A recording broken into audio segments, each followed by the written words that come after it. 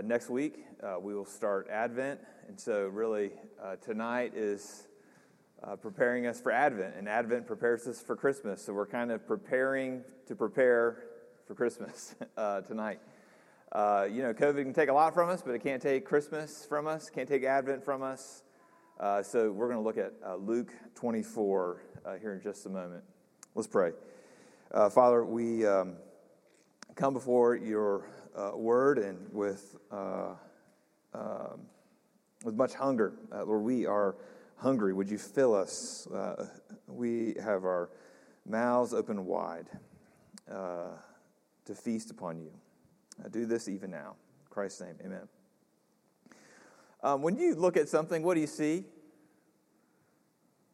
What are the categories that you use to be able to interpret what an object actually is? Well, there's texture, there's shape, there's size, there's proximity, and of course there's color.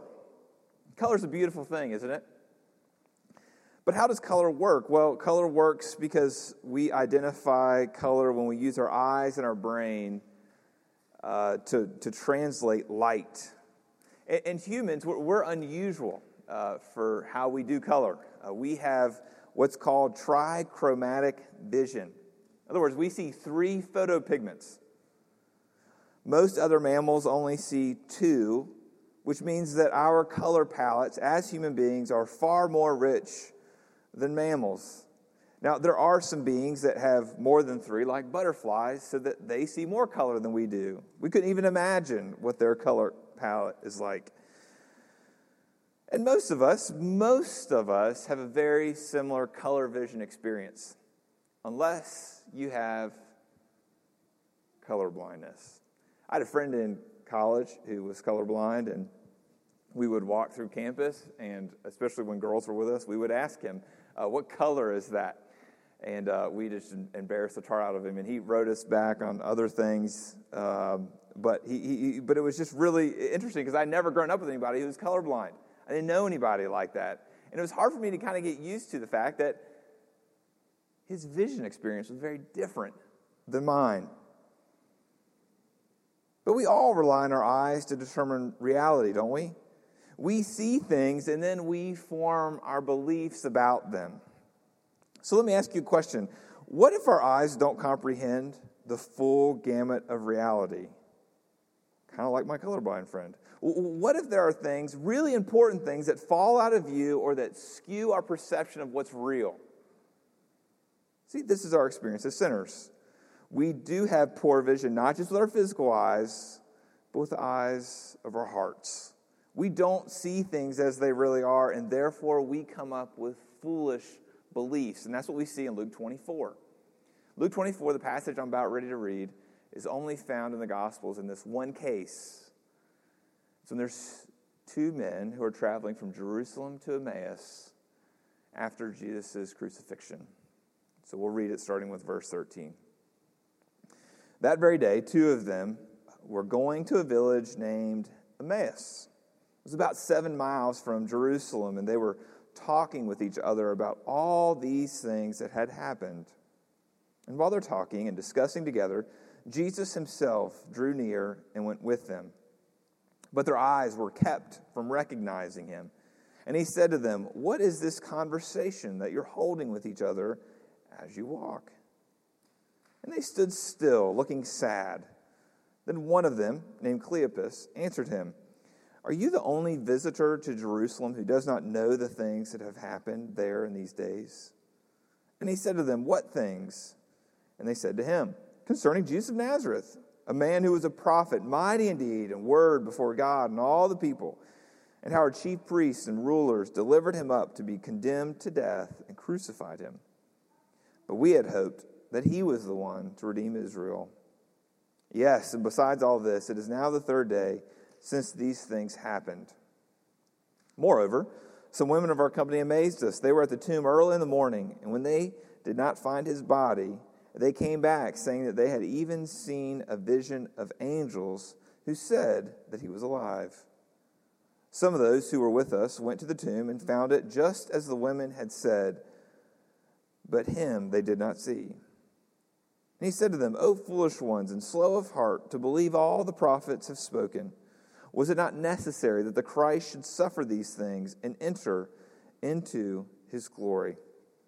And beginning with Moses and all the prophets, he interpreted to them in all the scriptures the things concerning himself. So they drew near to the village to which they were going. He acted as if he were going farther, but they urged him strongly, saying, Stay with us, for it is toward evening, and the day is now far spent. So he went in to stay with them.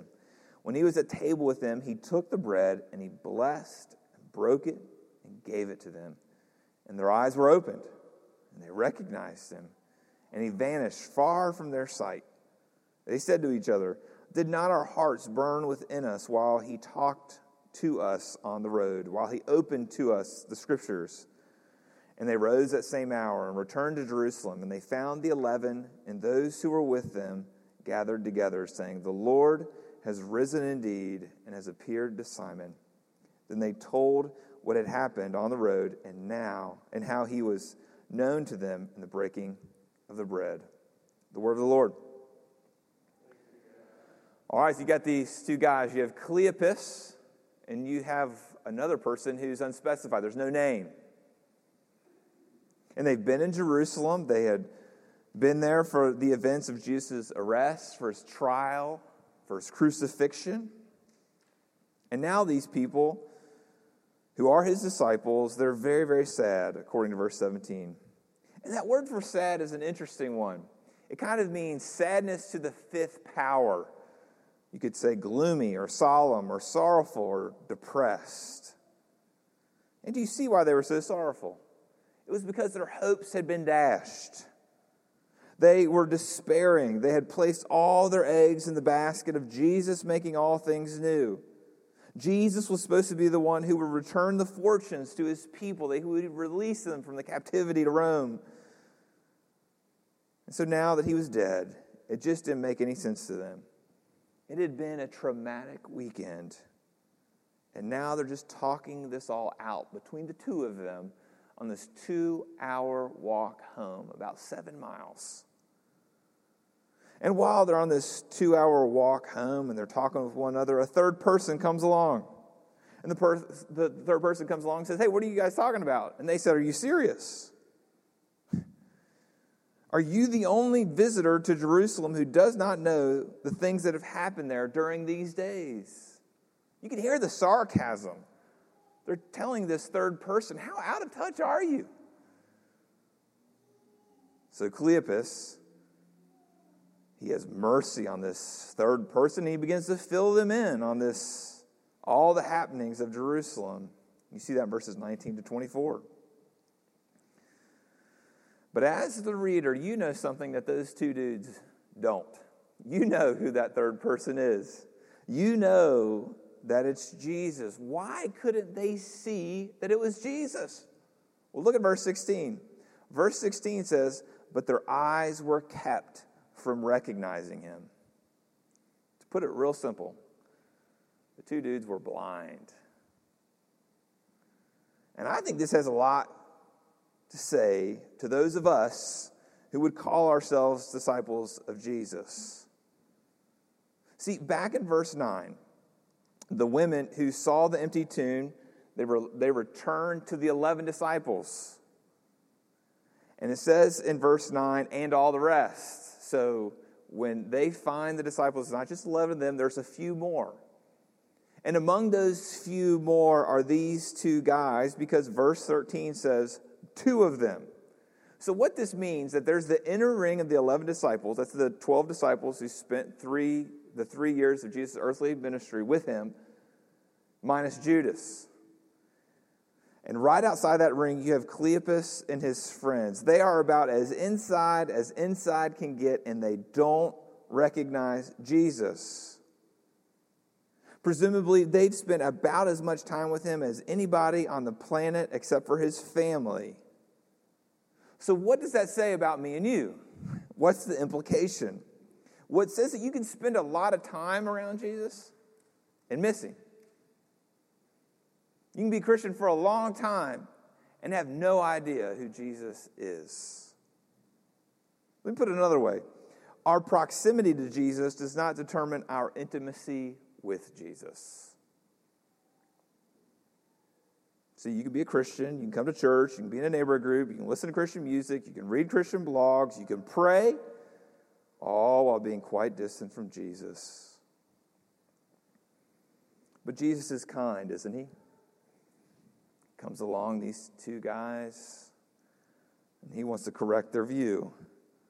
But he knows he's going to get their attention. He's going to rattle their cage. He's going to ruffle their feathers. And he does in verse 25 and 26. You see what he says to them. He calls them foolish ones. And he says they're slow of heart. Jesus doesn't coddle them and overly empathize with them. He doesn't say, I know it must be hard for you to lose your leader. How about I just give you a big hug? No, instead he rattles them a bit. He gets their attention because they don't get it. But what is it about Jesus that they don't get? You see it right there in the text. It's that Jesus would have to suffer and then enter glory. I don't know if you picked up on this, but as in verses 19 through 24 that I read just a minute ago, as he's talking about Jesus, they call him a prophet. I guarantee you they wouldn't have called him prophet just a few days earlier. What they have a really hard time with is that he had to suffer. See, they just don't get his humanity. It was too hard for them to swallow.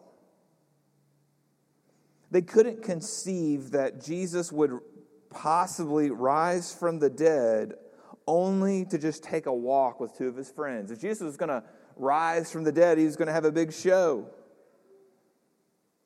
See, during his earthly life, they had been floored by his divinity. It was his walking on water. It was his calming the sea. It was him healing, restoring the sight of the blind. It was healing disease.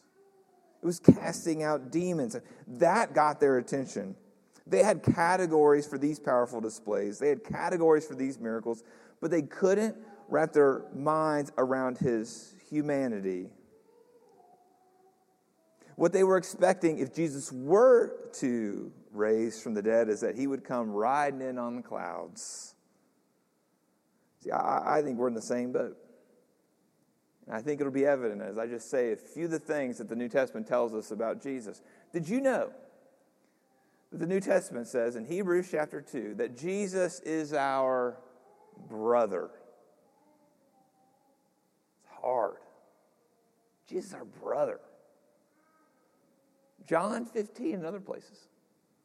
Jesus is our friend. Luke 18 that we looked at last week, that Jesus was inviting to children.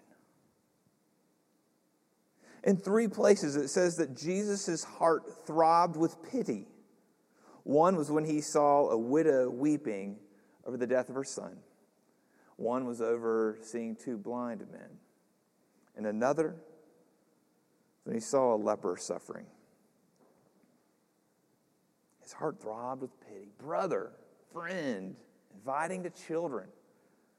And then in Matthew 11, Jesus says that he's gentle and humble in heart.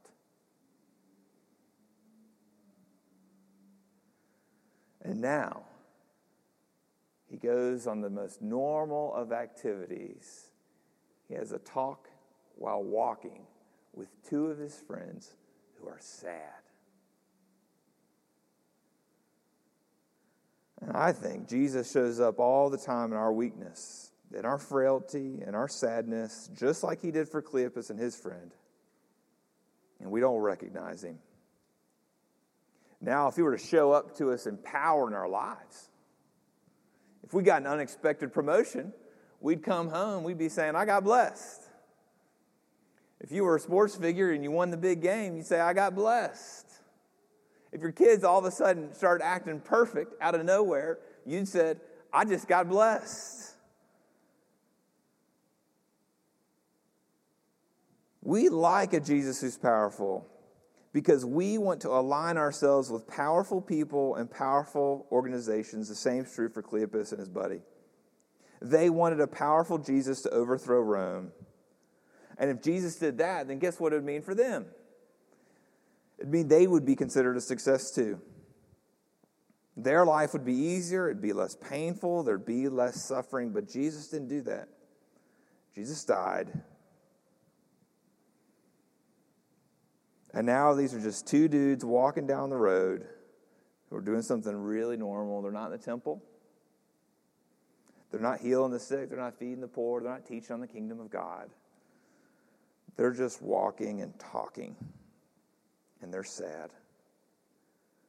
And I'm convinced that that's what Jesus wants to do with me and you. That's what he wants to do with me and you during this Advent season. He wants to find you in your new normal. He wants to find you while you're educating your kids. He wants to find you when you're working from home. He wants to find you when you're looking for a job. He wants to find you when you're doing your click list. And he wants to open your eyes to who he is through his word. You see, that's what Jesus did for these two guys. He just opened the scriptures to them. He opened them in their sadness, and he began to show them what they couldn't see. And what they couldn't see about Jesus, this was just true for them, is that Jesus was going to have to suffer before he were to rise in glory. But what is it that you might not see about Jesus? Well, it might be that you don't see Jesus as holy. You treat him like a cross between a pushover grandpa and a Santa Claus. You just don't realize that he's supposed to be revered. Maybe you don't see that Jesus is still active in your life. You think that the fact that he's right at the right hand of the Father, that he's being passive, that he's not involved with you. You don't see that he's praying for you, that he's defending you, that he's protecting you. Maybe what you don't see about Jesus is that Jesus actually gets angry. Maybe what you don't see about Jesus is that he gets sad. We could go on and on, but here's the mission of Jesus. Jesus' mission when he was on earth was to show us the fullness of his Father. Now, up to this point, once you get to Luke 24, the Jews, the people of God, they knew some things about God, and the things they knew about God were from these strings of characteristics, like we heard, like we sung in Psalm 103, like we heard from Megan from Exodus chapter 34. There's lots of these places in the Old Testament where there's just these string of characteristics of God's character. You also know what God's like, not just from these strings, but also by his deeds. He parts the Red Sea, so you know he's powerful. You know he's gracious because he orders his prophet Hosea to marry a prostitute and stay committed to her even when she's not committed to him. So you begin to piece together, this is what God's like. But you're always left wanting. You always want more. It's like you've got this 2D, this two-dimensional image of who God is, and you're wondering, just by reading the Old Testament, what would it look like for a human being to embody these characteristics? That's where you have Jesus. And in Jesus, you see God's kindness, you see his glory, you see his goodness, you see his grace, you see his love, you see his power, and you see it in a person. And so each week as we go through Advent, we're going to look at how Jesus embodies the full character of God. And I fully anticipate that he's going to fill in the gaps for you, just like he did for Cleopas and his friend. He's going to help you see the full color spectrum of who God is through the person of Christ. But I think he's going to do more than just fill in the gaps for you and for me. I think he's going to do something in our hearts. So look at those two guys in Luke 24 again. Jesus is on this 7-mile journey with them. He's talking to them. He's opening the scriptures with them as they're walking. And at the end, they invite Jesus to come to their house to eat with them. They want more from this guy. They still don't know who Jesus is. They're just intrigued by him. So Jesus comes to their house and he sits down with them. He sits at the table with them. And he takes, blesses, breaks, and gives them the bread. Takes, blesses, breaks, gives. Takes, blesses, breaks, gives. Those 4 verbs. And there are two other places where Jesus takes, blesses, and breaks the bread. One place was in the feeding of 5,000. And it's possible. This is such a big crowd. Cleopas and this guy were there. They remember that. Takes, blesses, breaks, gives. Maybe another place, maybe they weren't there, but maybe they heard about it. It was in the upper room. The institution of the Last Supper. Jesus says, takes, blesses, breaks, gives. So Cleopas and his friends are sitting there with Jesus, and Jesus uses those four verbs again, and the light bulb goes off. And they realize that this person who's been teaching them from the Scripture, they realize this person that they're eating this meal with, they realize it's Jesus. And as soon as they realize it, as soon as their jaws drop to the floor, that the resurrected Jesus is the one sitting with them, Jesus vanishes. Poof. He's gone. And once he's gone,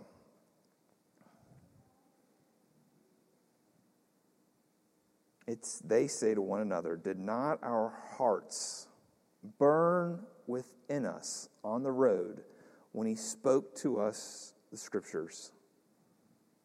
See, verse 16 says their eyes were blind, and now they see. They see that this was Jesus. He had to suffer before he would go into glory. Their vision had been corrected. And now they're experiencing delight and awe and joy.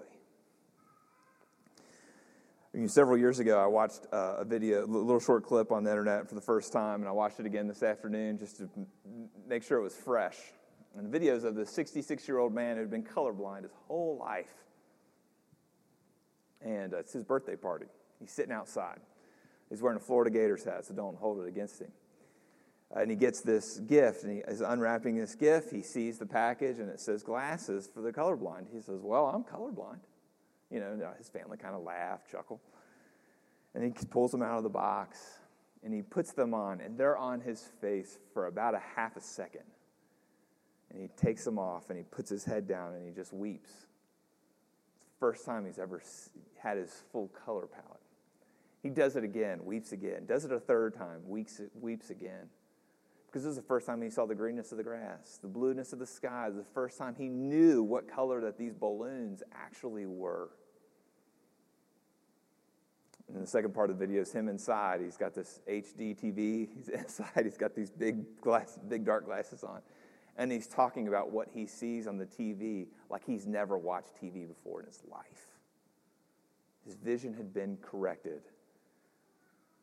And he's filled with more joy than maybe he had ever had in his life.